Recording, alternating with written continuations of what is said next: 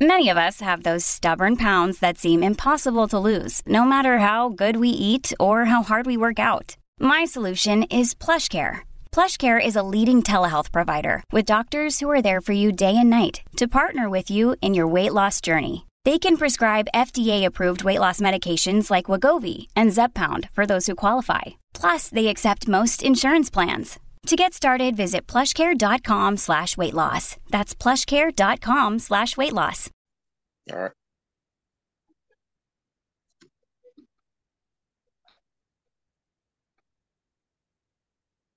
Hello and welcome to the Addicts Anonymous podcast. I'm your host, Jim R. Today's episode 218. We're going to be interviewing Solomon. How you doing, Solomon? I'm just fine. I'm doing great, actually. It's a new year. So I get to start over fresh and new. So we say. So yeah. No, that's great. It's good to be feeling good. Especially when you're in recovery. It's so important to make sure you're in a good mood every day. Oh man, it is because if not, like today, I kind of slept in a little bit. Not that I was in a bad mood last night or anything, but with me sleeping in, I didn't wake up in a very cheerful mood. So I'm kind of a little sluggish today, a little bit rather. Understood. You're lagging a little bit, and I'm the same way. When I oversleep, it's no good. Yeah. Me oversleeping is like I'm just not good for anybody. But I've been laid off from work, so I'm getting a lot of sleep that I didn't get when I was working. So that's also a good thing for me. In the long run, it's going to work out. That's the thing, is keep a positive attitude. Yeah. So let's get talking about you, my friend. So I was telling you before, the first question is, tell me about your family and your childhood. All right. Well, believe it or not, it's just like it's the average, child who was born into addiction. I mean, if this isn't textbook, you know, but I never, as growing up, I never seen it like this, until I became an addict and up until recently. But anyways, I was born in Florida, Hialeah, Florida, which is pretty much Miami. My mom, I was born in my mom. She was addicted to crack cocaine, and I'm the second oldest. My sister, you know, she was clean at the time, so my sister wasn't born with it in her system. I was, I was and just two about of to my, ask that. I was just about to ask if your mom quit when she was pregnant with you. I no, I highly doubt that. I know I was, well, I've been told, that she wasn't, she was in active addiction when she had me, and so, as well as two of my other brothers, I have two younger brothers, and it's funny because I'm the second oldest, and I have a younger brother, a brother under me, and under him is a sister. She was my mom was clean during her birth and all that stuff. So she's not a symbol of it. But then we have a baby brother, and he was born in prison. But well, not prison. She was in jail, and she had just come. Hadn't been sober for I don't know. Because she had been using and had my little brother early a little bit because of it, and she was incarcerated at the time. So growing up, my grandmother had custody of me and my oldest sister. We went back and forth between my grandmother to one of our great aunts. My mom was never around. She was either out on the streets or in a rehab or in prison. You know what I'm saying? So It was mainly um, crack with your mom? I believe so. I'm pretty sure. I'm honestly, I never really. My mom ended up getting sober, and she moved up to Ohio 2 years before she passed away. And she was living in Ohio 2 years before she passed. And but when she moved to Ohio, she was clean. She came up to Ohio clean. She started over. This was back in 2012 because he passed away in 2014. So she had gotten clean, but right up until she passed away, my sister had noticed that she was using again. the symptoms was there, and I could see it in her face when I had talked to her one time. So I knew it was there, but thank God she didn't. It wasn't the crack that killed her. You know what I'm saying? Or her being out anywhere, in the house or an overdose or anything. Because back in 2014, the heroin and fentanyl thing was just kicking off. Yeah. So you know what I'm saying? So I'm glad it wasn't that, but it was just tough and rough for me. But my childhood I mean, honestly, with all that going on, we knew my mom had a problem. I knew she had a problem. It just wasn't spoke about, amongst us. It was just, you know, if I was a kid, I wasn't thinking about that. I lived, Yeah. I It's had my amazing what grandma. becomes normal to us. Yeah. Oh Like you God, just that's get used to it. yeah, yeah. Like I just, in my mind growing up, I was having so much fun in the midst of being between my grandmother house, my great grandmother house, and my great aunt house, and they all lived within 5 blocks of each other. So that's how tight knit my neighborhood was, and my family lived in the neighborhood. So, I was just my mom was telling me, "Why are you worried about that?" You know what I'm saying? Your mom, if mom want us, mom will come get us. Mom know where we live. I always wanted to see my mom. It always was in my head. Like, man, I wonder. But I was having so much fun as a kid, man, in Miami. It was just, you know, Well, I was I about mean, to ask how was like, your childhood growing up? Like how was your social life? How was school? How did all that affect you? um, well, it affected me big time because growing up, you know, I mean, socially, I was just fine. Socially, I was just fine. I've always, I mean, I was always a little shy, but breaking the ice with me, or what I'm saying, I was a social butterfly. A lot of folks like me. I had a bunch of friends growing up. You know, but as far as school, that's where I was affected the most. I had growing up in middle school and elementary school, I had a IEP. So, I had a reading and comprehension was a big problem for me growing up. What's Um, IEP? it's pretty much, I don't know, it's an abbreviation. I can't remember what it's for, but it's a learning disability, you Okay. know. So, you get put it's pretty much like going to one of the carpet classes, they will say, but it wasn't, but anyways, it was like I used to do my great aunt will have me do a lot of reading exercises and things like that. I ended up getting held back in the first grade. My first year in the first grade, I got held back because growing up in Hialeah, Miami, my school I went to, it's funny because I was put in a class with a bunch of Hispanic kids and the teacher spoke Hispanic. There was one other black kid in my class, and he lived in my neighborhood. And it was funny because we was the only two kids, black kids, in the first grade at that time at the school. I mean, not my sister went there and the other black kids in our neighborhood went there, but we was the only two black kids in the first grade at the time. And both of us happened to be in the same class, and the teacher spoke a lot of Spanish, and he actually lived in a project in our neighborhood that was mostly Hispanic. So he understood the basics of Spanish, you know what I'm saying? But I couldn't, and she would speak Spanish a lot, and I could never pick up. And when she did speak English, I was already so far behind. You know what I'm saying? It just wasn't right. So my grandmother ended up holding me back a year. On top of that, I started school late because my birthday's in December. So that was one thing I struggled with, being the oldest in the class and already being behind, and I can hardly read. Math was a math didn't become an issue for me until like fourth or fifth grade, and then math became my issue. But once I moved to Ohio, my grandmother, crazy story about how I moved to Ohio. So my grandmother was diagnosed with lung cancer, back in, because she died in 2004. So no, not 2004. She died in 2005. So, well, she was diagnosed with lung cancer, and we moved up, and we came up here for the summer of 2003. But at the time, we had already known my grandmother had lung cancer. well, we knew it was something wrong with her. She was always going to the hospital. My uncles was coming over and they were staying with us at night. These are my great uncles.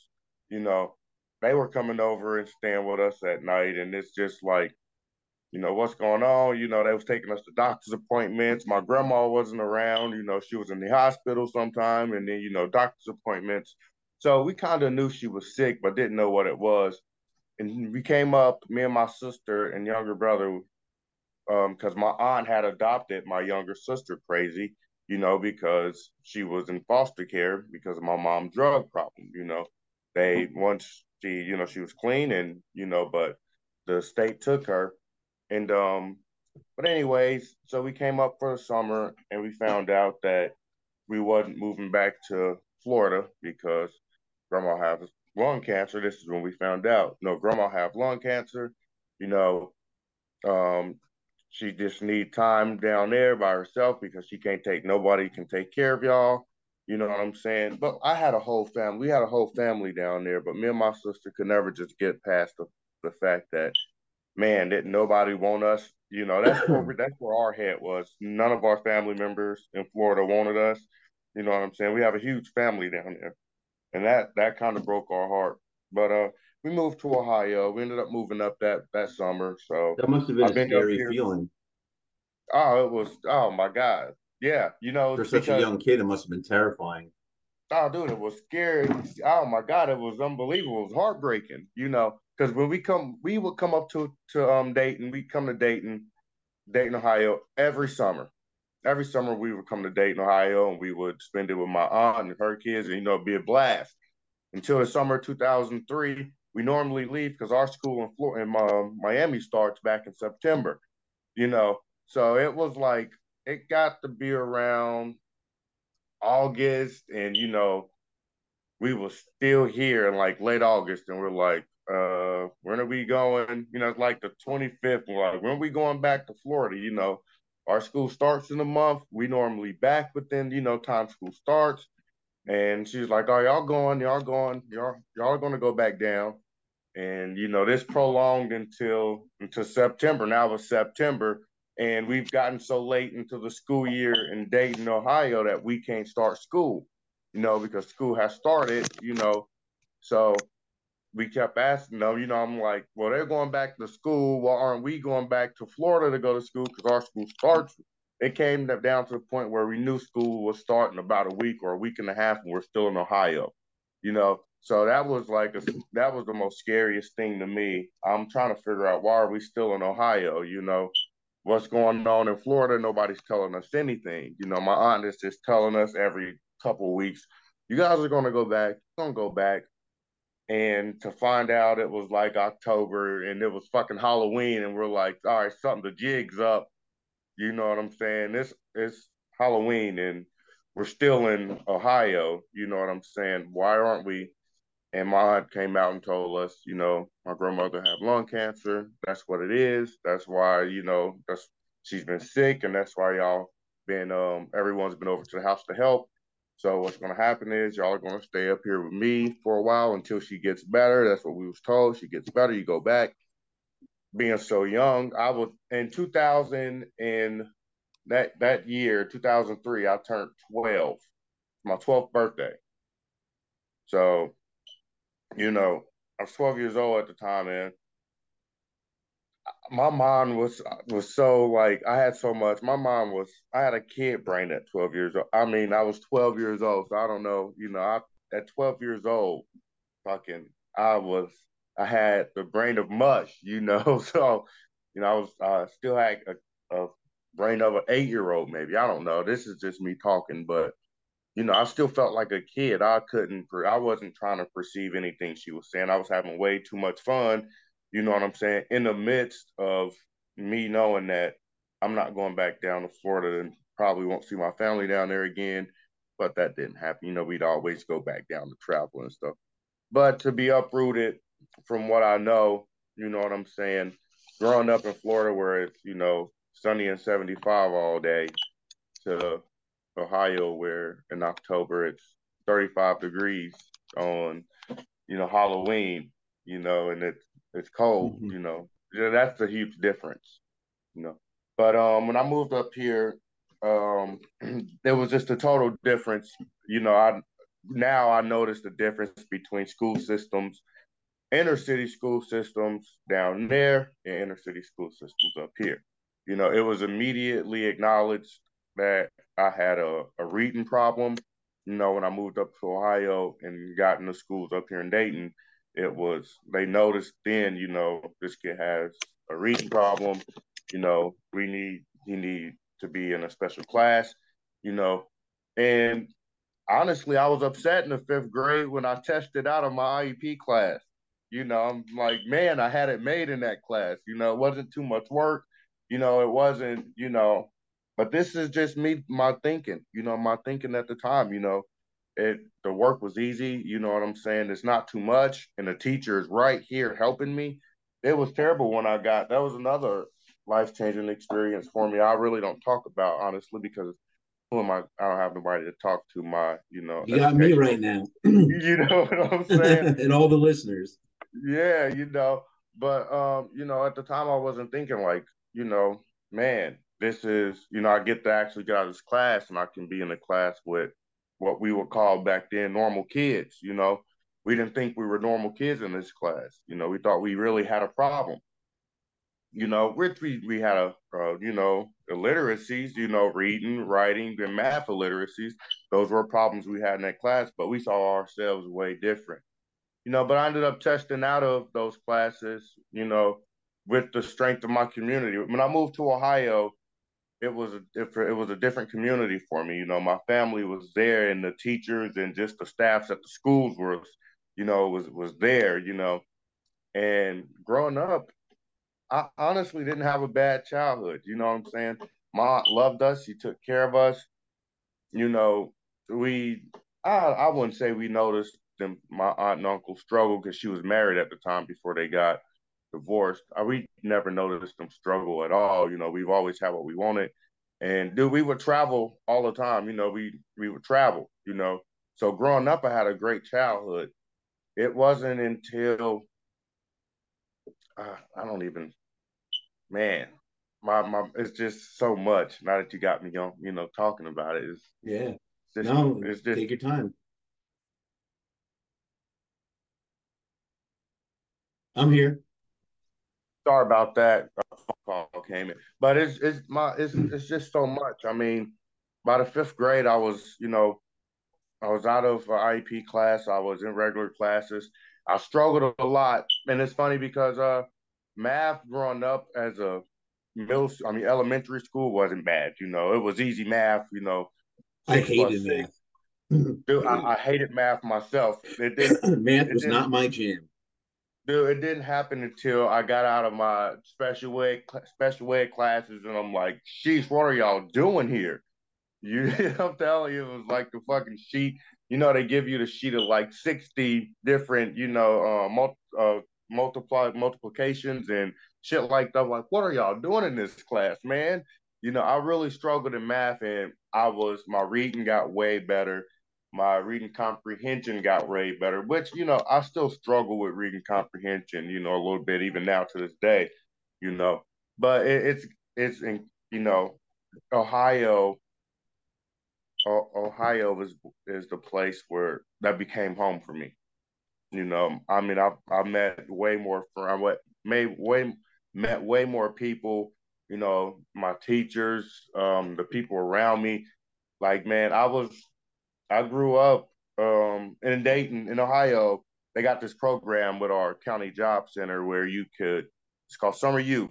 And they pay you and you get different jobs around the city at various different places at the age. I think back then you could start when you were like 12, maybe 11 or 12, or maybe 13, maybe 12 because it was that following summer I started. But anyways, my first summer youth program job was at a summer camp. And, I thought it was great. I get to be around all these kids. I get to, show these kids the fun I had when I was a kid, you know, and I was like 12, 11, or no, I'm like 12 years old. The following summer, one of my best friends in my class the summer before that, he was working at the fire department, And he didn't like it. He didn't like being in a firehouse. And growing up as a kid, I always wanted to be either going to the military, because that was my goal, was to go to the Marine Corps. Either that, be a fireman, or be a cop. It was one of those three. You know what I'm saying? And he didn't like it. And I was like, you know what, man, you're crazy. I'm going to try that next year. So that following year, I did the summer youth program at the fire department. And I learned that this is what I want to do in my life. That's This is what I awesome. want my. Must have been like a dream come true. Oh, yeah, it was. See It all their was a dream. equipment and shit. See them in the Oh, gear. dude, it was badass. At 12 years old, 13 years old, I'm riding in this fucking fire apparatus to a fire, and I'm getting to watch these guys, do all this cool shit. You know what I'm saying? That was eye opening for me. Oh yeah, much respect. Anyone's a firefighter and they're listening, much respect and love. Because think about it, Man, a place that we're all running out of, they got to walk into. yeah, They're going I'm the other telling way, you, my man. dude, it was like the most that opened my eyes for me. I stopped seeing when I become a summer youth worker for the fire department here in Dayton. I stopped seeing all my problems in my past and started looking at my future. You know what I'm saying? That was the most eye-opening experience for me. And I did that summer. And following that, the guys at the firehouse was like, "Man, you really into this? We have an Explorer program. You get to spend way more time in the firehouse, like twice a week if that's something you're interested in. Just not the summer. You don't get paid for it, but it's an experience." And I'm like, I don't care about money right now. You know what I'm saying? I was still in and by this time I was probably, I've done that program for the next 3 years. So 15 years old, 16, and I've become an explorer. And I've done that, got in high school. I was still an explorer all throughout high school, man. And it wasn't until I was I want to say I was probably 10 years, no, not 10. Well, the probably first time I probably smoked weed, I was probably 10 years old. Maybe, no, not 10. I was definitely not 10. Had to be 11 because we was 12. 13 because sorry, 13 because we was living in Ohio. We had moved to Dayton and we was living here for 2 years. So I had to be like 13 years old. And it was during Who'd the you smoke summer. with? So my oldest sister. Okay. And it was my oldest sister, our cousin, and our neighbor, which was a girl. So I'm with all these girls. My whole family consists of girls. I told you, I have three brothers, and my aunt in Ohio, she had two boys, but one passed away. So she got a boy. So there's only four of us. You know what I'm saying? Four boys and our main boys in my immediate family, as my aunt's sisters are my cousins anyways. But it was them, and we smoked in our neighbor in her basement, our neighbor girl. We smoked in her basement. Most I mean, it was the most terrifying experience of my life. You know what I'm saying? I was paranoid as hell because I shouldn't be doing this. I knew I shouldn't have been doing that.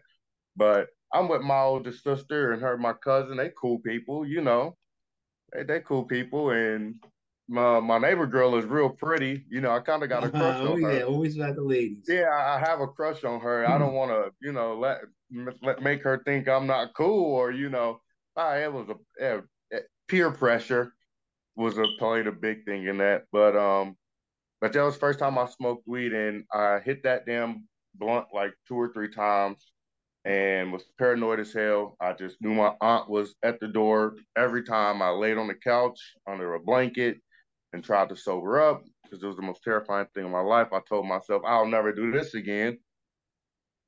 Let's fast forward 4 years later. Now I'm a freshman in high school. You know, my buddies always I have friends. My sister smoked weed at the time. Everybody was smoking weed. I just wasn't because I had a terrible experience my first time. And it must have had to be some good weed for back then. Because when I started smoking weed my freshman year with my best friend Scott, the weed wasn't as good as that was. I realized like I don't know, man, but I'm not getting the same experience. Maybe my mind had matured or whatever the case was. But yeah, I started smoking weed, man, and I played football, I played basketball throughout middle school. I was decent. I played baseball and football. I actually could have, went to school to play baseball at UD, But I started smoking weed. I stopped playing baseball.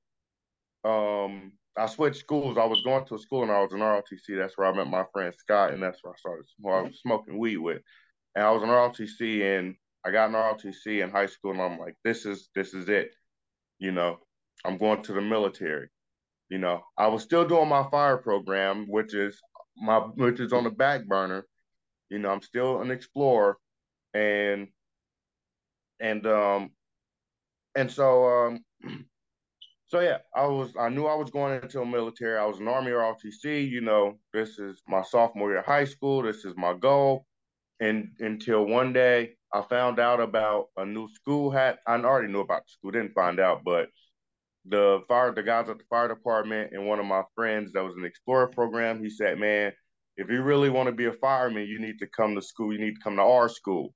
You know, it's a career tech school. I was a sophomore that summer, and well, going into my junior year, I would have been going into my junior year when I switched. And he like, man, you need to come to our school. You know, we learn how to be a firefighter, and when we graduate, you know, you'll have your firefighter certification and you can get a job anywhere. You should do this. You know, I'm like, yeah, I'm in ROTC, man. You know, I'm going to the Marine Corps. You know, I'm hopefully trying to get into UD, you know, with a scholarship or something, which was my goals back then. And doing that, and I love this program. Like I would get to the firehouse at 6:30 in the morning.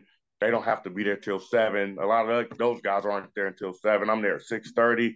You know, I'm there till fucking 12:30 midnight some nights. You know what I'm saying? I just lived in a firehouse, and I finally came to my senses that summer, and I asked my aunt, "Can I switch schools?" She said, no. I said, well, this is what I want to do. You know, she's like, what about ROTC? What about, you know, your commitment there? And I'm like, well, yeah, but this is something, you know, I can go to the military. I broke it down. I can go to the military, you know, but I won't have a career for like 4 or 8 years after enlistment. You know, I won't start making good money for like another 10 years and all this and that, you know.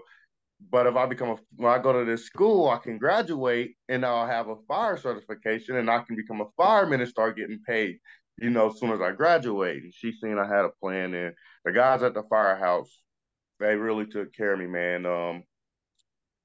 They, you know, they put money together and they bought me my uniforms for the school because the parents had to take care of uniforms.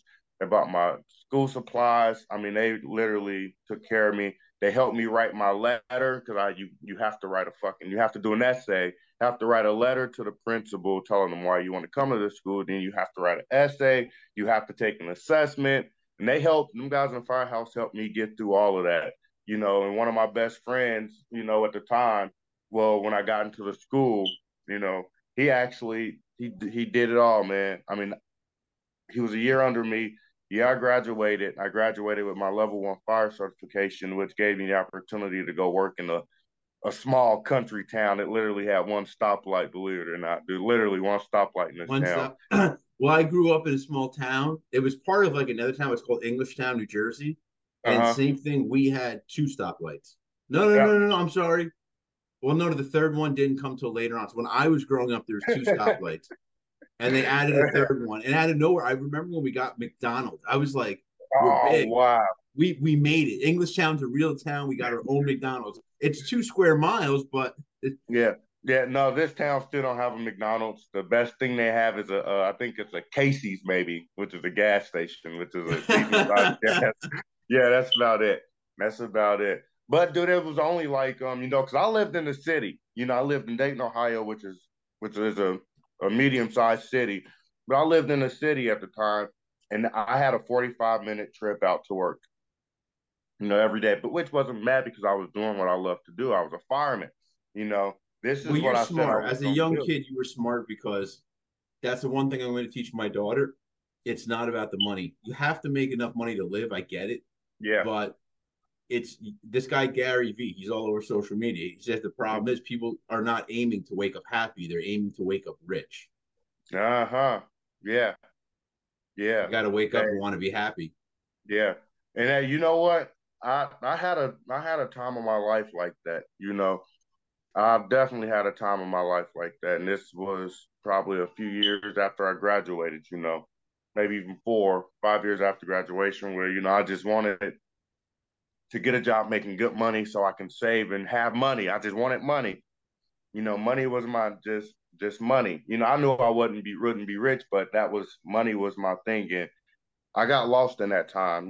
But it was a great time period of my life, but I got lost. Working so much trying to get this money to do God knows what with.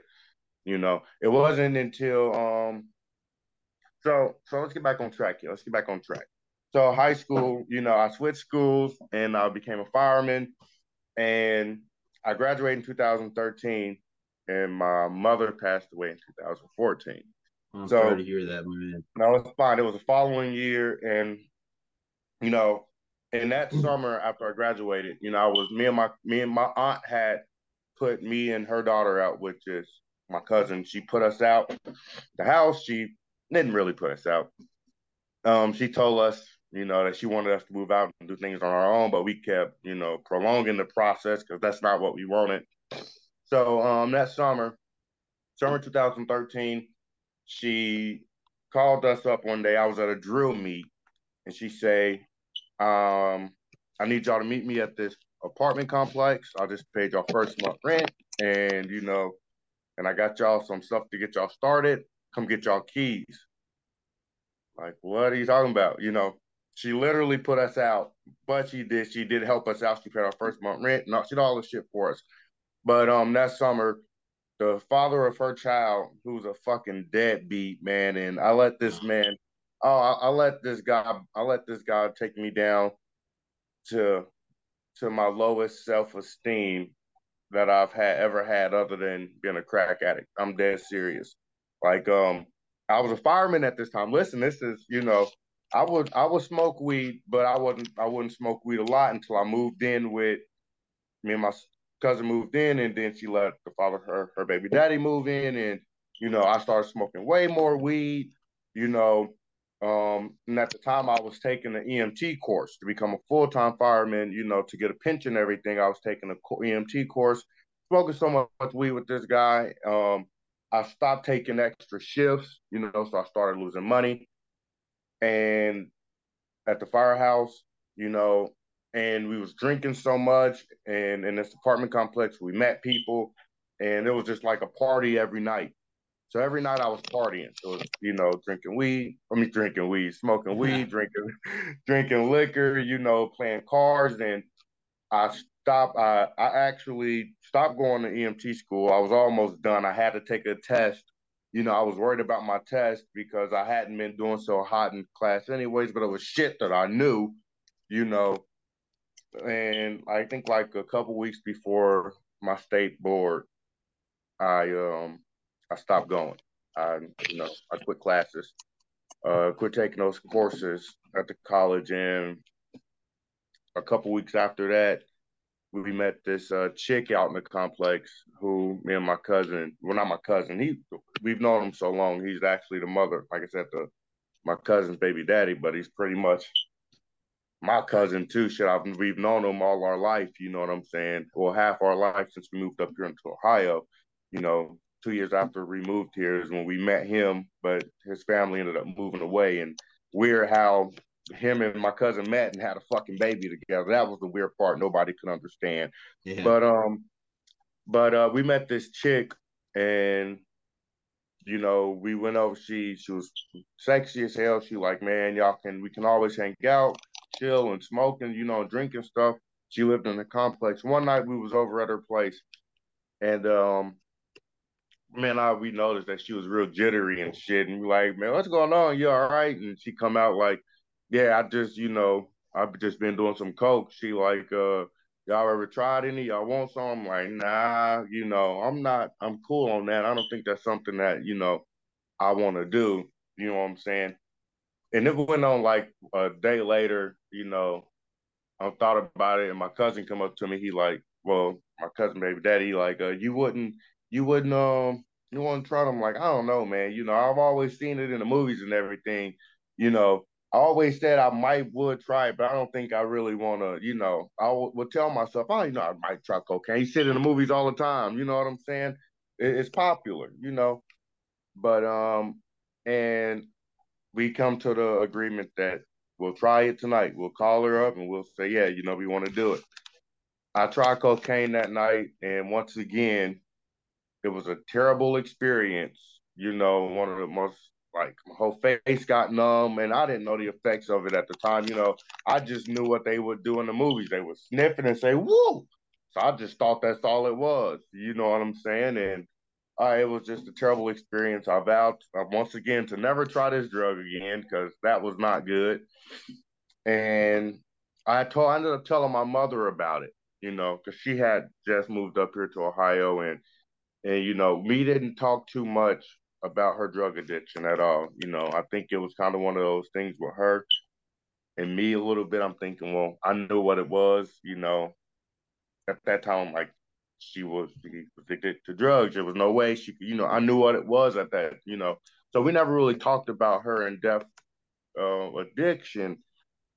But I did tell her, like, Mom, I tried cocaine. I don't want you to be mad at me. I know it's pretty close, but I tried cocaine. And she's like, what, did you like it? What did you think? I was like, nah, that's something I really wouldn't try. She was like, good. You don't need to be messing around with drugs like that. My mom told me, you don't need to be messing around with drugs like that. She's like, you've seen what happened with me. It's that can happen. I was like, yeah, I'm done with that. So that's 2014, 13. In 2014, my mom passed away. When she passed away, she had a brain aneurysm and she ended up passing away. They found her in the alley where she had fell out, you know, and, but, but that right there was like my breaking point with the fire department. After that, my fire chief had known, like, you've missed 2 trainings this month. You're not taking your extra shifts like you used to, and you're being rude with patients, and you can't have that. And he's like, where are you at with your, he kept asking me about my EMT basic course, which I was supposed to be taking, which I had dropped out of. And, I just kept, it's all right. It's all right. But he noticed that something was wrong with me, and my mental health wasn't the best at the time after losing my mom, because I felt like, goddamn, I just got my mom. You know what I'm saying? Yeah. Like, she had just come into my life in 2013 after all my fucking life of her being in and out of prison. You know what I'm saying? I remember, like, the stories I have of my mom, or memories I have of my mom, are like, a lot of them are from her being in rehab, and I was there. I got to visit. She had stole a car once. We had went down to Florida, and she had stole a car once, and she had us all in this fucking car. But before, we didn't know she had stole a car until we were spray painting this fucking car in a fucking. I'm telling you, it was like it had to be like a '88 fucking some type of Chrysler, a little box car, and we was in this fucking really, really rich neighborhood spray painting the car. Me and my sister and one of my cousins, and we like, something ain't right. Why the fuck are we spray painting this car? And who the fuck do you even be thinking? Who do you even know that lives in this neighborhood? Why are we even in this neighborhood? You know, but long story short, we was driving, and at this point, my mom have me, my sister, my cousin, another one of my cousins in the car. Like, we're in this, we all shouldn't be in this little ass fucking car. One of them little box cars, man, this little ass car. And we was all in this car, and she ran into the back of somebody, and I was sitting in between my oldest cousin legs in the front seat, and I smashed my face into the dashboard and scraped my knee up. I mean, it was like it was a decently bad accident, banged my face all up and shit. And she left the scene. She pulled right off and went to my grandmother's house and my great grandmother's house. And like, And I don't know what was she thinking, but probably 30 minutes later, the fucking police pulled up and arrested my mom for a hit and run. And you know what I'm saying? And he's looking at all of us, and well, not only hit and run, but Grand Theft Auto because the car was stolen. I don't know if she stole the car or not.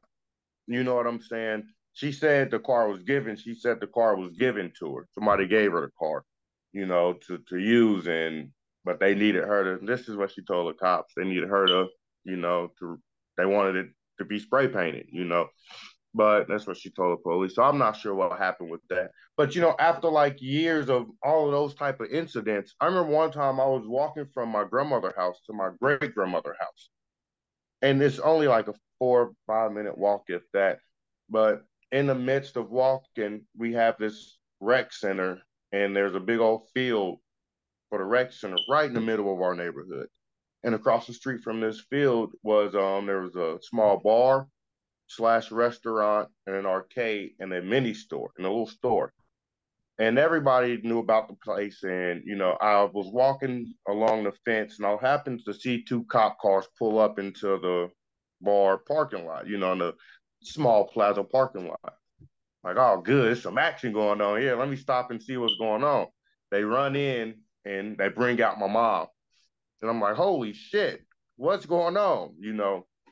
And they're trying to get my mom on the car and get her hands behind her back. And she immediately pushes one cop off of her, take the other. My mom was she was a lesbian and she was a big woman. She's like 6 foot, 250 pounds. My mom was and she worked out. So, when she was in rehabs, you know what I'm saying? When she would get clean, she would work out and she would be strong.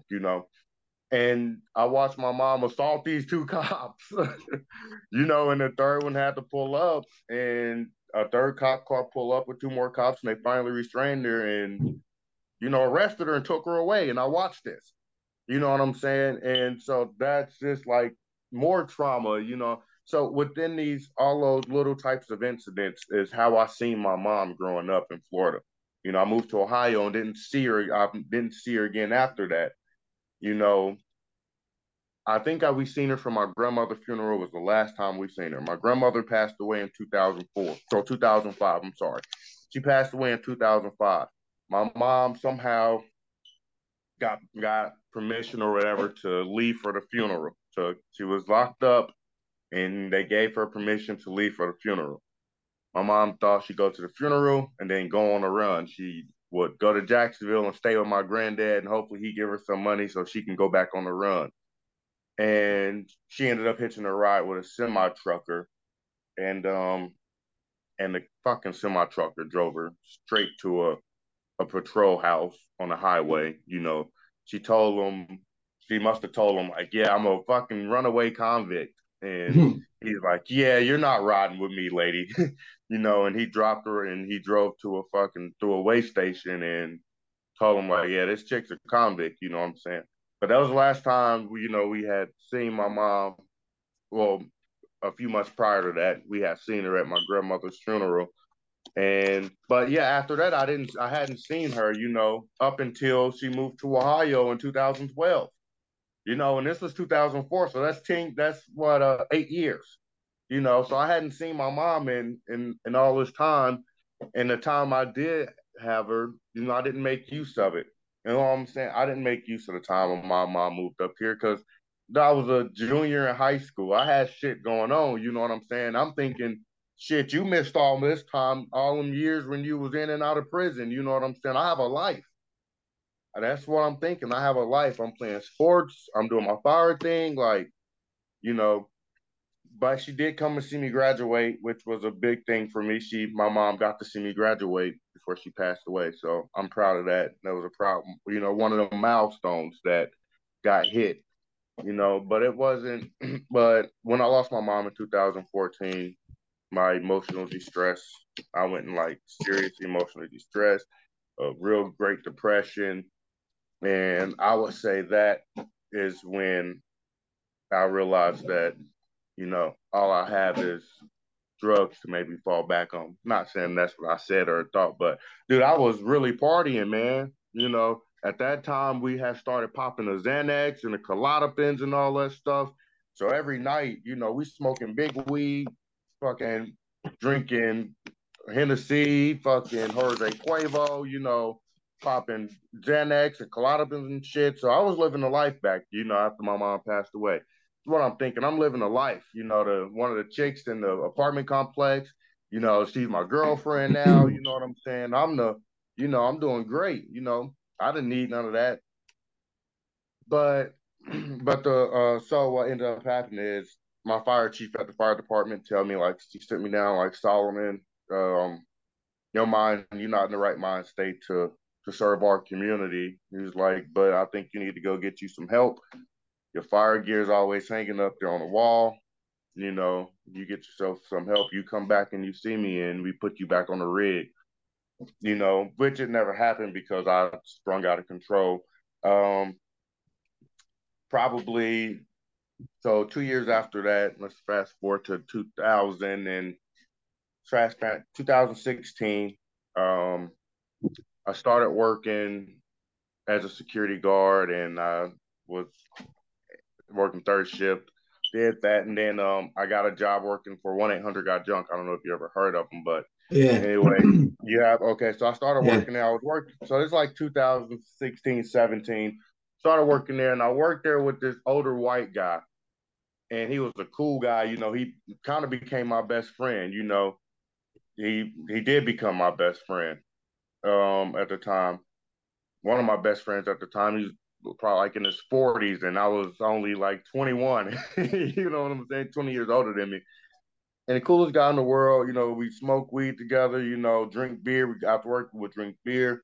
And I noticed one summer, like, damn, James, are you okay? You losing a bunch of weight. You always look rough and scruffy, and you keep telling me you've been up for like 2 days. What the fuck going on with you? Are you okay? And he finally come out and tell me like, oh yeah, man, I've gotten with these young kids in my fucking town, and they got all the drugs you can dream of, and he started doing meth. Well, I guess he had always done meth, but and all these drugs, but he had started back up because he said he wanted to lose some weight or whatever. Who fucking knows? That's what he told me. He wanted to lose weight, and he know if he wanted to lose weight, he can smoke meth. But I guess he was smoking crack too. I didn't know about the crack. Well, he pulled out a baggie one day because he was doing some coke, and I'm like, let me try some of that. And he's like, oh no, man, I don't know about that. I was like, nah, I've tried it before, but I didn't like it. Maybe this would be a different experience for me. You know what I'm saying? I'm a little bit older now, and I've done pop pills and drank a lot. I think I can handle it now. And he gave me some cocaine. He was like, well, not this baggie. This is the crack. You don't want none of that.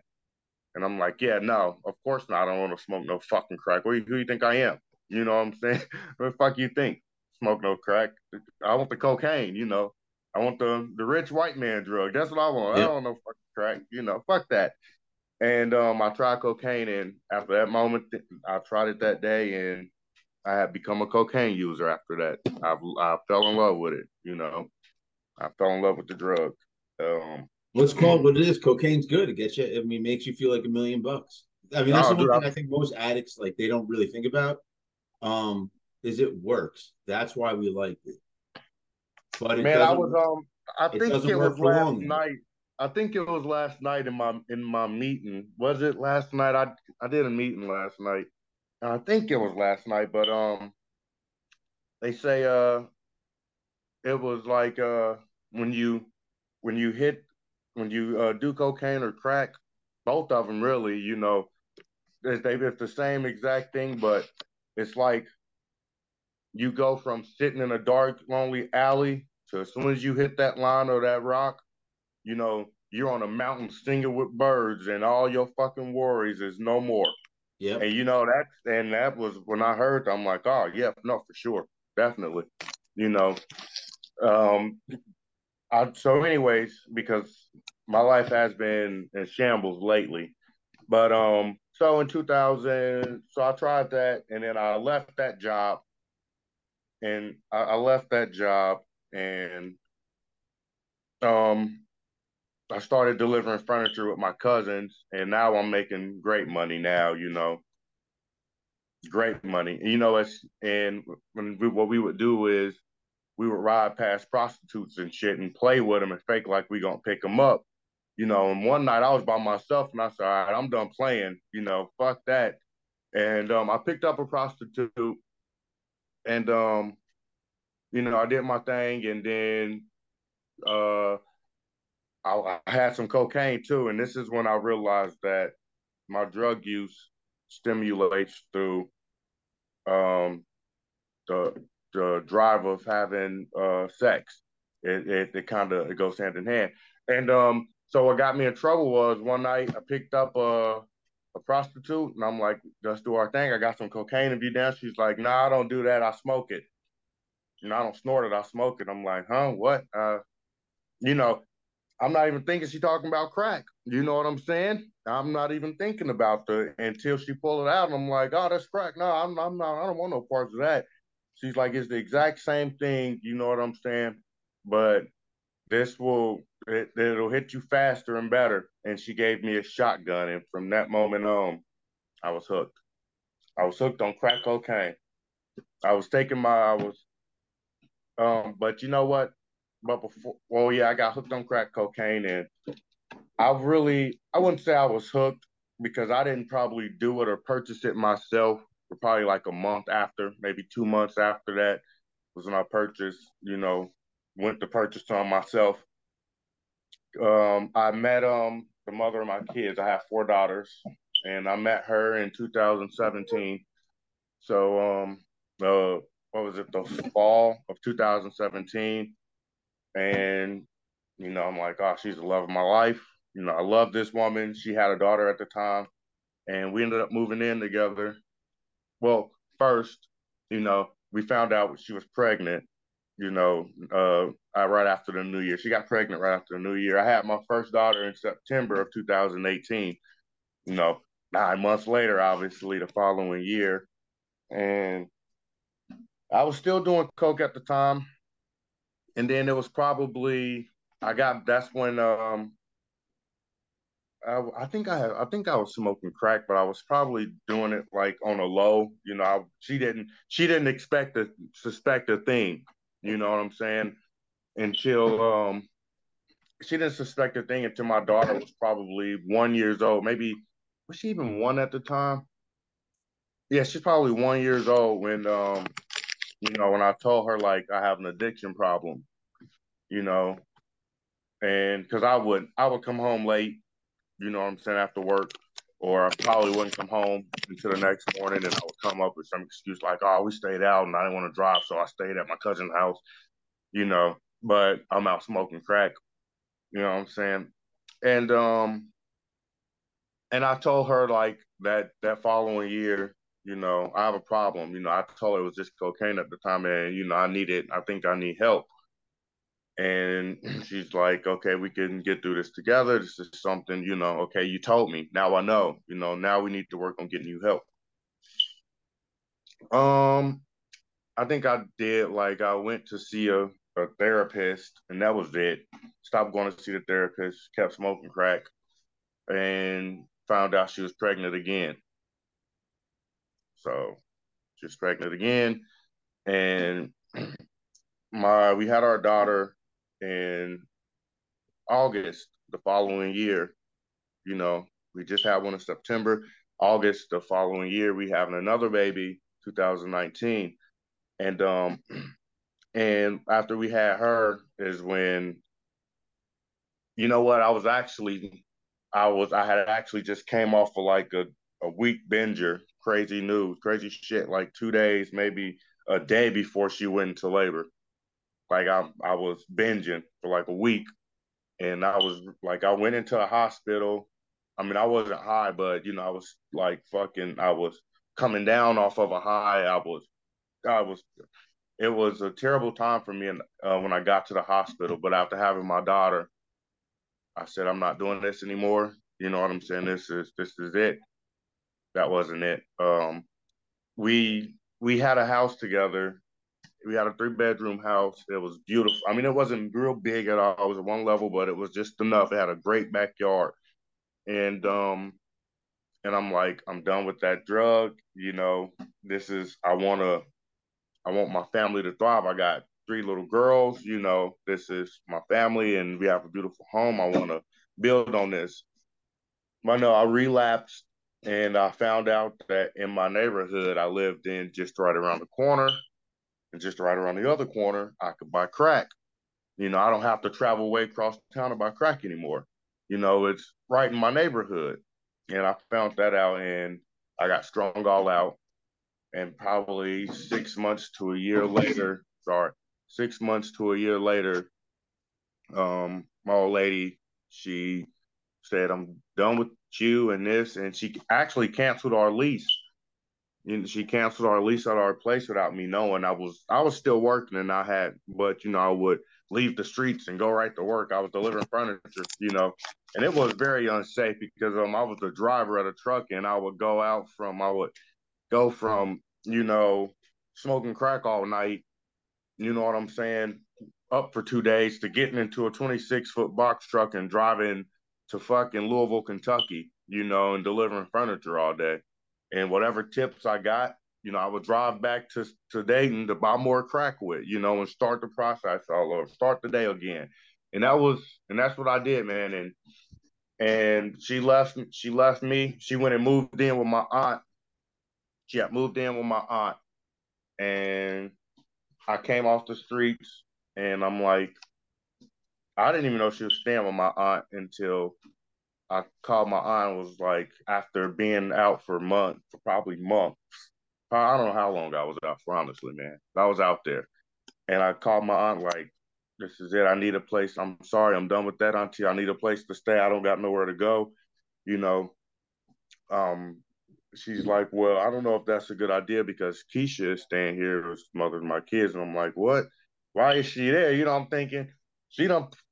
Why is she going to my aunt's house? You know what I'm saying? When she got a family, but she wasn't real close with her family back then. But I'm like, why is she going to my aunt's house? And she done canceled the lease at our house, but she got the balls to go stay with my aunt. Is what I'm thinking. But that wasn't the case. I'm glad my aunt took her in because and my kids in, because my aunt loves me and my kids. You know what I'm saying? And I love my daughters to death. I love them to death. And so she moved out out of my aunt's place, and she got an apartment in the city of Dayton in the hood. And I had started, and I had got clean at the time. We lived with my aunt for probably 3 or 4 or 5 or 6 months because I ended up getting a job in asphalt. And man, my daughter was born in she was born in August. So I think it was like September or October of 2019, I found out, because we was door dashing a lot, living with my aunt, and I found out that uh, an asphalt company was hiring. So I went on and I applied for this asphalt company, and they said, "Yeah, we'll hire you." And now I'm thinking, this is a asphalt construction is a great career to be in. I can make great money. I did started making good money. I was able to. I'm thinking I can put that life behind me. I'm making good money now.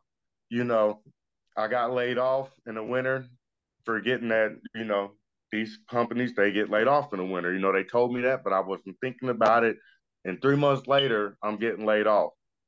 And what I do, I lost track of stagnant time. I started using again. I went back to the streets because I didn't have nothing to do, and I got laid off. I couldn't claim unemployment. You know what I'm saying? Because I didn't have enough weeks worked, and this was probably the second lowest I had got, because the first lowest was when I had went out in the streets when we had that 3-bedroom house, and I was out doing that. Was probably one of the lowest points. And then my second lowest was when she moved into after when I got hired on for this asphalt company and then got laid off. I went right back out to the streets. Um, my sister was kind of a what do they call it? A codependent. I was Codependency. dependent. Yeah, like she was like fueling me without even knowing. You know, she would give me a place to stay when my old lady was like, "No, you can't come here. You know, you're not coming back here." She would put me out. I was like, "No, you're done." This was when I'm laid off. She's like, "No, you can't come back here. You're done." You know what I'm saying? I don't want you here around my kids or kids. You know, but she kept saying, "You're a great father and all this and that, but you just have a problem. And I don't want that problem around I don't want that to come to my doorstep. You know, our kids are here and I would never do anything to put my daughter's life in jeopardy. I never have, you know, but, but my sister would, you can come stay here, come on over, come stay here. You need some money? Here's some money. I'm just taking that money and going out and doing drugs with it.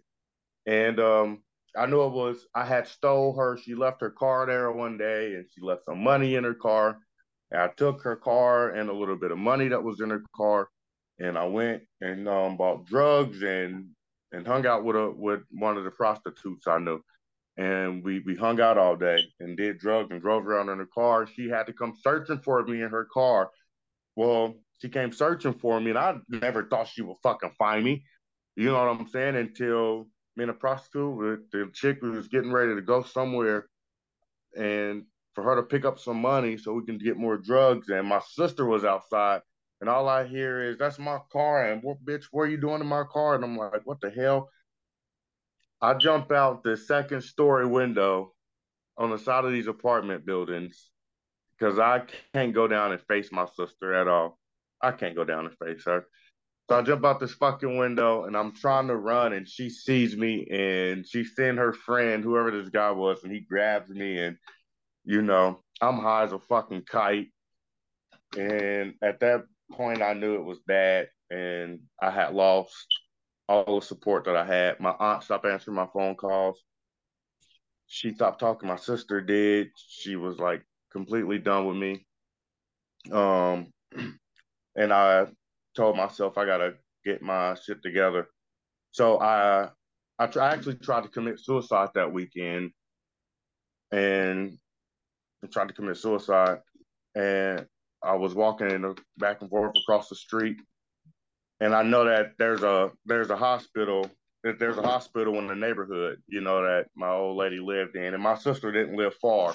It was all within a mile. Everything was all within a mile of each other. My sister house, where my old lady was staying, where I was staying right with my old lady, in the hospital. And leaving my sister, that whole situation, I went back to my old lady house and she's like, "You gotta get the hell out. You stole your sister's car. I don't know what the fuck, you might try to take everything in here." And you know, but I ended up I tried to commit suicide. It didn't work. So I walked to the hospital and tried to um, admit myself into the psych ward. They took me back and did some tests and all this and that, talked to me, and they told me that there's nothing they can do for me here, you know, and that fucked me up. I'm thinking, yo, I really want to kill myself, you know, man. But one of the nurses, I think they released me at like 3 or 4 o'clock in the morning. One of the nurses said, "What you need to do is you need to call Access Hospital, you know, because and they'll admit you and you can get admitted there. They can help you with your mental health and your addiction after your mental health issue." And I'm like, they had already told me about Access once before because I actually tried to hang myself once before, when we lived in that house. And it was bad at one point. Well, and but I went to the hospital. Then my family came and got me and drove me to the hospital. Well, no, my coworker drove me to the hospital because he was like, "Your family asked me to do this for you, and I'm gonna do this. Get in, and you going." But anyways, I went to the hospital then, and but they wouldn't admit me into the hospital that day. I tried to commit suicide by walking across the street and getting hit. And the woman said, "Call Access." I called Access, and Access said, "Well, we can't. Can you call back at 6 o'clock because we don't have nobody, doing intakes now. Call back at 6 a.m." So I went and sat back down in the chair at the hospital, and I told myself, "All right, this is it. I'm about to go jump off the Main Street Bridge, which is probably like a half mile from the hospital. I was going to tell myself that's what I'm going to do. You know, there's nothing left for me in this life. And I promise you, like, I kind of get emotional talking about it, and it gives me the chill bump because I was getting ready to get up and stand up to walk out the emergency room door. And when I stood up to walk out, I couldn't push the door open. Like, you know, and I'm thinking, I know it's not a fucking pull because I'm trying to pull it, but it don't pull either. And I couldn't open up the emergency room doors. And I stood there and I turned around and I walked back to my chair. You know, I sat back down and I tried to get up again. And when I tried to get up, my body would not move. I couldn't move at all. And still to this day, I believe it was God saving me. You know what I'm saying? From what could have been my last day on this earth. And I have strong spiritual beliefs. You know, I really believe it was God that day that told me to sit in that chair until 6 o'clock to call access. And I waited till 6. I call and they say, well, we don't have any beds available. Call back at 8 o'clock. So I called back at 8. I sat in that emergency room, man, all morning. And do you know what got me through? Everybody Loves Raymond was on the Yeah. fucking TV in the ER. And that got me through. It was that and Jesus. I promise you to God, that and God kept me in that emergency room because I was ready to fucking go kill myself. Like I have nothing, you know. My family don't want to have anything to do with me. My old lady's done with me. I have nowhere to go, literally nowhere to go. I'm just gonna kill myself, man. But Jesus saved me that night. God saved me that night. And that morning, um, I called back at 8 and they said, we might have a bed available at 8:15. Call me then. So I said, okay. And I called my old lady hoping that praying that she would pick up and answer so I can tell her, like, listen, I know you done with me, but can you please help me get the help I need? You know, I want to go to Access. I told her about my night. I'm like, I really want to go to Access because this can save us. It can save me and it can save us. And if you would pick me up and take me, I would really appreciate it. And she came in and she was like, I don't know. I don't want to do that. No, I don't believe you. She didn't believe me. She's like, if I come, you have to call him and put him on the phone. So she ended up coming and first thing first, she's like, you need to call him right now and I need to hear them say that they have a bed available for you. And I called and like I'm calling to confirm my bed access and they're like, yeah, you have a bed. When can you get here? We want you here before somebody else calling that bed becomes unavailable. So my lady she took me to Access and I did that program. It was a 40-day program. Doing that and that program saved my life. It really did. You know, I was ready to kill myself. I was. And I went into that program and dude, I got sober and I got healthy, man. And you know, and I went that and this was around what was this? This was March of 2020. This was the year of COVID. The year of Oh, COVID. that's my sober date. My sober date's March 10th, 2020. Is it really? Congratulations, man. Thank you. That's not my sober date, but that's when I went into Access. That's when I went to Access, and that's when I decided I'm changing my life. You know what I'm saying? Like I'm done with the drugs. I'm done with it. You know, and I got out. You know, I was done, and I started back work at my asphalt company because we started back in April. And what ended up happening was they ended up letting me go. You know, they ended up firing me because I had hit a curb with the roller. And if you when you roll in gravel on a construction site, the sound of crunching gravel doesn't differentiate between the sound of fucking crushing the curb. There's no big, you know. But I didn't know, and when I was rolling, the way I was taught to roll was when you're done, you move on to the next section because we was doing fucking a storage facility, so it was different lanes. And the way that I rode, there was no way for me to look back to see, you know, that I had fucking took out 15 feet of curb. There was no way for me to see that. And but yeah, they ended up letting me go. And when they let me go from that, that job, that broke me down. That took me back to the streets. It did. I'm not afraid to, because I had a career, you know what I'm saying? I knew where my life was going. I knew where it was supposed to go, and I was going to be a asphalt laborer in the asphalt industry. And after losing that job, I realized, damn, that's not, I have nothing now. So I relapsed. I ended up relapsing, and I got out in April. No, I didn't. I did get out March 20th. I'm sorry, that is my clean date. Shit, it was March 26th, actually. But I started back work, and they let me go. So I started a new job for an asphalt company, but it was doing seal coating. And I was taking them checks because they wasn't direct deposited. It was 1099. And I was taking the money. I was taking half of it and giving the other half to my old lady. This is how much, they're not paying me nothing. And I was coming up with all types of stories, taking the other half and using. And I'm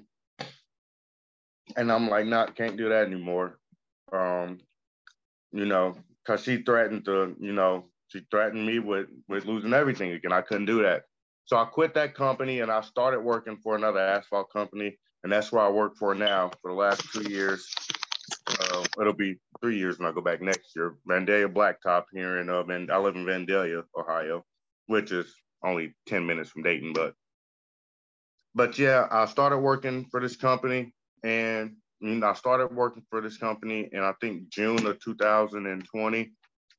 Yeah, 2020. So I was sober that whole time. When I started working for this new company, I got sober. And I didn't smoke nothing until, guess when? I get laid off. Once again, I tried but at this company, every year we have a Christmas party, and at this Christmas party, you get to pull an envelope off the tree and there's money in this envelope, and, and you get a Christmas bonus. I got a Christmas bonus. So, I'm thinking, damn, that's a lot of fucking money. So first year, I ended up relapsing, and then I relapsed, and then I started another program is at a place called Recovery Works here in Vandalia. And I did that, and, I got clean and sober. I was sober, up until I started back work, the following year, 2021. So I started back work, and I stay sober. I stopped doing my program. Listen, I stopped doing my program. Stopped going to meetings. I stopped because I was sober. I thought I had it. You know what I'm saying? I'm like, I done got through all of that, and where I'm at, I'm good. I don't need any of that. I'm really sober this time. I'm living a clean life. I have to say, I moved, and I got this new job. I moved my family from out of the fucking ghetto, out the hood, out here to Vandalia, you know what I'm saying? And it's nice, a beautiful place. Yeah, oh yeah, 100% nicer area. Dude, it's so nice out here. I love Vandalia so much. When we moved out here from where we live, we would look out the windows all the time, not because we want to make sure we're safe, but it was always something going on. Fire truck, ambulance, police car, arguing, crash, it didn't matter, but we was looking out the window. And when we moved out here to Vandalia, I remember the first time I heard somebody arguing, and there was a lady on the phone, and she was in her driveway, probably yelling at somebody in her, no, Lord knows who she's yelling. I'm like, hey, come here, come look. She's arguing, somebody's arguing. That's how nice this neighborhood is, So I moved us out here. I got sober, you know what I'm saying? And my life was good. It's been good, I ended up, once again, another season came to an end last year. This time I won $500 at the Christmas party. And my Christmas bonus was, I think, $1,500. But I didn't take none of the Christmas bonus money. I let the old lady, we got Christmas toys and all that, but I took that $500 and I relapsed. And my old lady, I had relapsed, and we had came to an agreement. This was in December, so around, I think it was January or maybe February. It was after our daughter's birthday. We came to agreement that we would live apart, for a while, a few months, maybe a year, before we decide on if marriage is good for us or not. You know, and well, she ended up getting pregnant. She ended up getting pregnant last year. Well, not the year before that. She ended up getting pregnant, and I got another little girl. I have a baby girl, and she's 1.5. She's getting ready to turn 2 in July of this year. So we had another baby, and you know, being busy, not spending time for myself, giving myself time, because when you have 4 daughters, there's always something to do. And when you live in a 2-bedroom townhome, you know what I'm saying? Like, there's no room to think. I would tell my old lady that all the time. Like, I'm sorry, if I'm being short, or I'm not blaming this on a relapse or anything, but there's no room for me to think. You know what I'm saying? And so my goal from that moment on, after we had my little girl, was, I want to get a house, So I called around, and they I talked to mortgage loaners, and they're like, well, first you need to get your credit together. And I found the woman. She's like, I can help you do that. We'll work on your credit, and we'll help you get a house. I'm like, okay, yeah, a house is what I want. This is what we need. I get a house. We got more room. The girls have more room. Everybody have more room to think. This will give me a chance to stay, healthy and sober and whatnot. But so I got clean again, and it didn't last long. And no, I actually last year, my clean date. It's funny because I ended up getting clean again in March. I ended up getting during my layoff. You know what I'm saying? After my relapse, I went out probably 1 or twice after that. But I knew that I was getting better. My old lady told me, it's you still have a problem, and it's a big problem. But I know you're working on it, because instead of you're not gone for months at a time, you're gone for a day or two, and you realize you fucked up, and you get the help you need. And at the time, I didn't see that as her being a crutch for me, because I took advantage of that. I took advantage of her in that, because at that point I knew, like, if I relapse just one time, and then wait a long time, it's not bad. You know what I'm saying? I can go smoke crack and come back, and it's, don't smoke again for another few months, and it's not bad. But March of this year, I got clean, and I didn't relapse again until I was clean for like 3 or 4 months. When was it? I think it was. No, I don't even think. Huh? Yeah, maybe this over summer. the summer. Yeah, it was definitely over the summer. I think it was like right before my daughter's first birthday, or right after her first birthday, I had relapsed. But and it was one of the moments where my old lady's like, dude, you got this. You just need to get back on a horse, and you need to, bro, you got this. She, at that point, I think she knew that was her last straw. I think that's what she kind of knew, that it was her last straw, and maybe I kind of knew that in a way. But she gave me the most support I had ever had, that she had ever given me. You know what I'm saying? And I stay clean, man. I'm like, I'm done. This is it. And so let's fast forward to my birthday of this year. I'm not sure where the hell I got money from or how I got the money, but my birthday is on December 8th. But I had money, and I went out and relapsed. I relapsed, and I was, what happened? I went out and I stayed out all night, and I relapsed, come back, my old lady had knew it. And, you know, I told her I'm sorry. Like, she's like, well, man, you tripping. I don't know. That's, you know, you won't, I don't know if this is, you tripping. I was tripping, you know, but I couldn't see that. You know, all I was seeing was, it's crazy. I set myself up for it. All I was seeing was that Christmas party in my head of this year or last year, you know. And I got that money from the Christmas party. And you know, it's crazy because I wasn't gonna go out and smoke crack. I really wasn't. You know, once I got that, it was only $100 bill. It was only $100 I won. You know what I'm saying? And I'm like, I'm not gonna smoke this up. You know, I'm just not. And at 11, I went to sleep because I came home. I was drunk from the Christmas party, so I came home and went straight to sleep. You know, and I woke up at 11 o'clock to get me something to drink. And when I woke up, I looked at the keys that hangs up on our door, and I said, I'm going to buy crack. And I went out, and I was out. That was a Tuesday night at 11.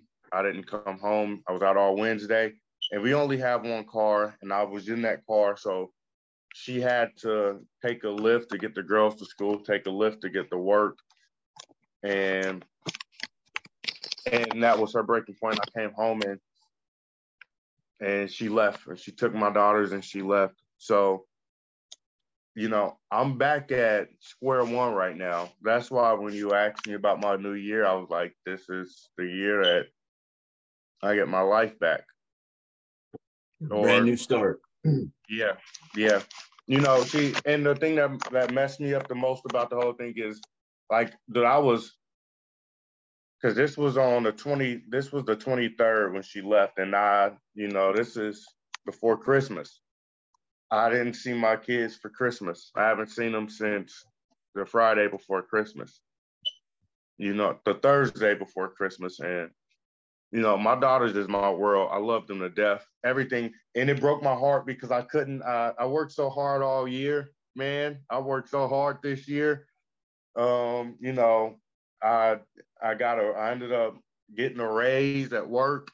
And when we got laid off, me and my buddy from work, we went and we started working for another asphalt company that one of the guys that I worked with, that we worked with at the company, who kind of took me under his wing, and he was kind of my sponsor, you know, because he's an addict, you know, and he know I'm an addict, and I was able to talk to him about that, and that's what kind of helped me get through and, you know, stay sober was him, one of these older guys at work.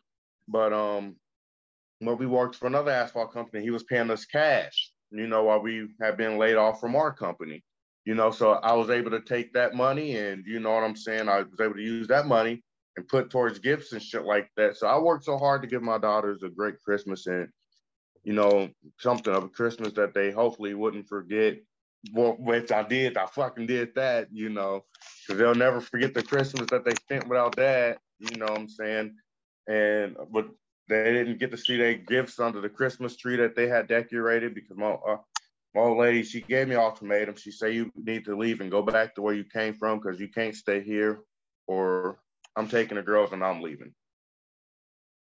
And I'm like, well, I don't have anywhere to go. I can go back to the streets and just, you know, spiral out of control if that's what you asking me to do, but that's not what I want to do, you know.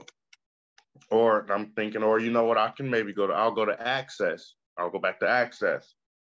And she's like, but you need to go today. I was like, well, Access may not have any beds available. And I called and they didn't.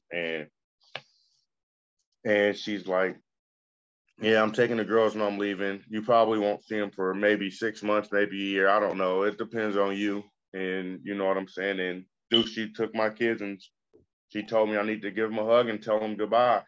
And, you know, we've done this before, obviously, me and her, you know, where she take the kids and leave, or, you know, she separates from me. But this time it was different, and I know it was. And my goal right now is, you know, I'm gonna always worry about my family. I love Keisha, which is my old lady. I love her and my daughters to death. I love my girls to death, and not being able to see them has been like my biggest one of my biggest upsets. Because I wake up with them. Before I go to work, I'm getting ready for work, and they're here. I need some cereal right now, man. You ain't leaving this house until I got cereal. You know what I'm saying? I put them to bed. I bathe them every night. I bathe my daughters every night. I help. I put them to bed. My daughter, my baby, she don't go to sleep without me being in the room and the fan on and our good night thing we put on the TV. She don't go to sleep without none of that. You know what I'm saying? She didn't, at least. Like, I had to be in the room with her.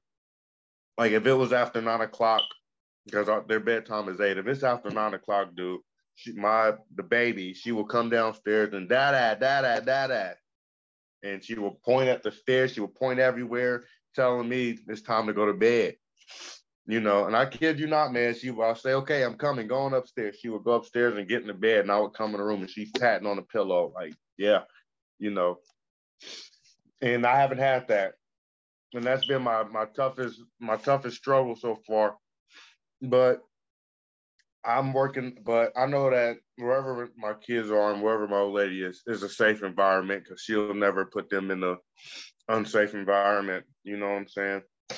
But my biggest worry is that the neighborhood, because last year when we separated, she got a house and it wasn't the best neighborhood at all, so I always worried about, when they get out the car, is they okay? I was worried about them. And when she left, that's just the worry that's always on my mind. She changed her phone number and, she changed her phone number. So I haven't been able to get in touch with her. I seen her the other day. I ended up going to Access. Last Monday I went to Access and they didn't have heat and they had a water main break. So they sent the residential patients they sent them to different programs that was available. And then there was like 15 guys, including me, in the detox portion. And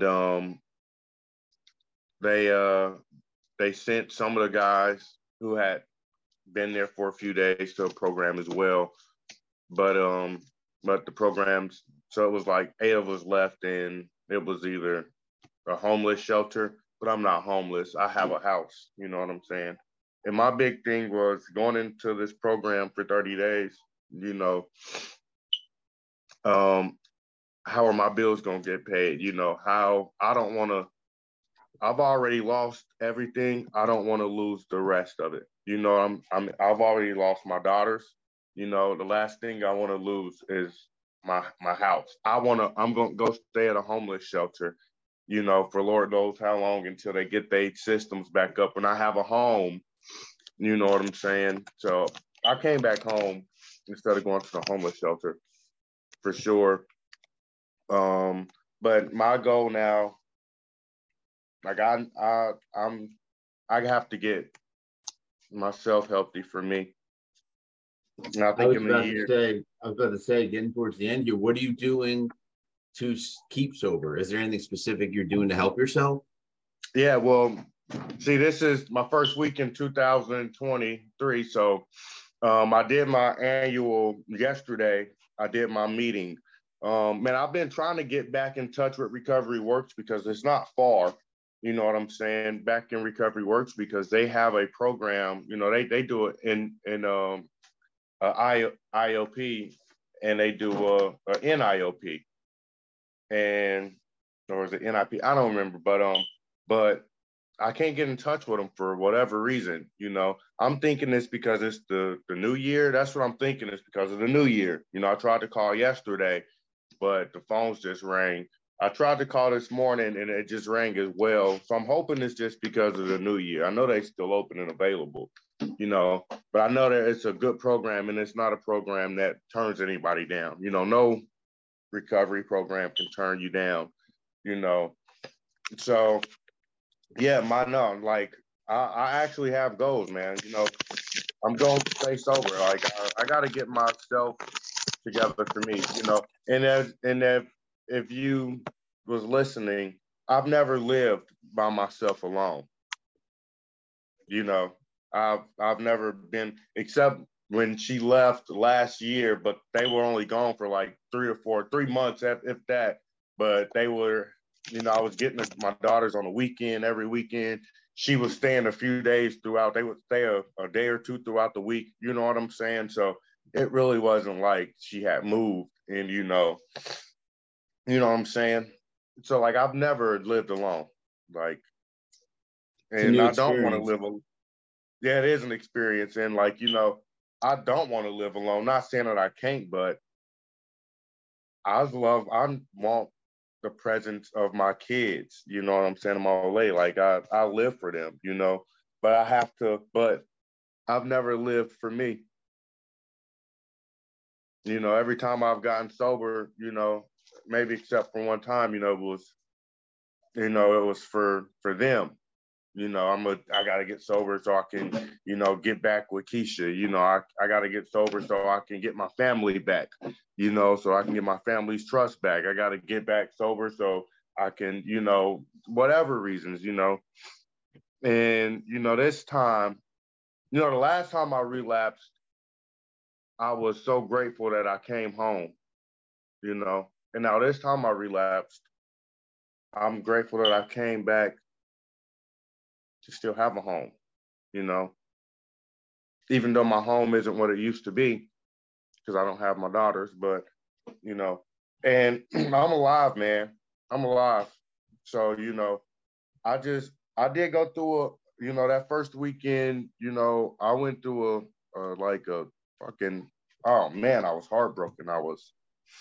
You know, I, I contemplated suicide again for the first time in, since that last time when I tried to walk across the street to get hit by a car.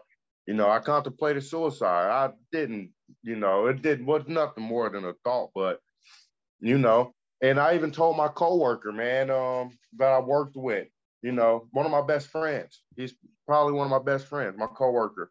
His name Tim, and I called I just I had to talk to somebody, that morning, that day when she left, and I called him, and I'm like, man, she took the kids and I'm done. And he's like, what are you talking about? I'm like, I have to tell you something. I've always wanted to tell him. I really did because, because we work on the same crew and, we go out with each other every now and again, but having somebody else another person that can notice, you know, when I'm going down the rabbit hole or notice me getting off, you know what I'm saying?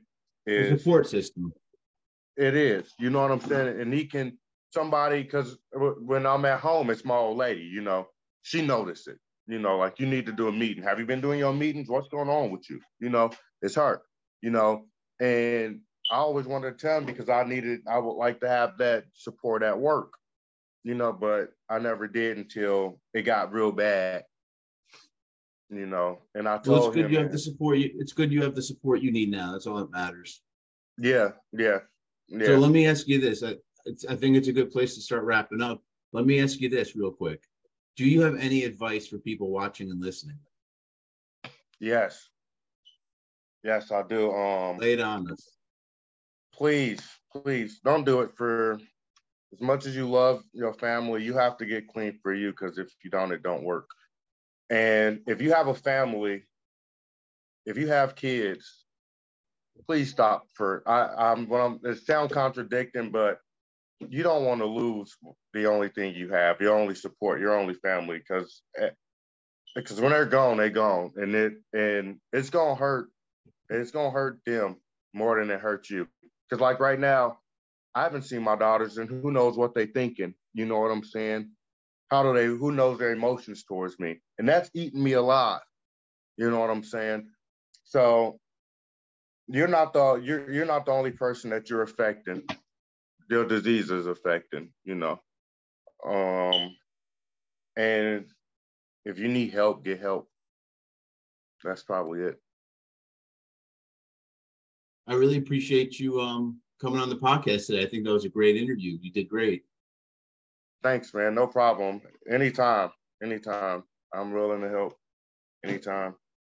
Absolutely. I'll talk to you after about some other stuff we got going on. Okay. All right, do me a favor and sit tight.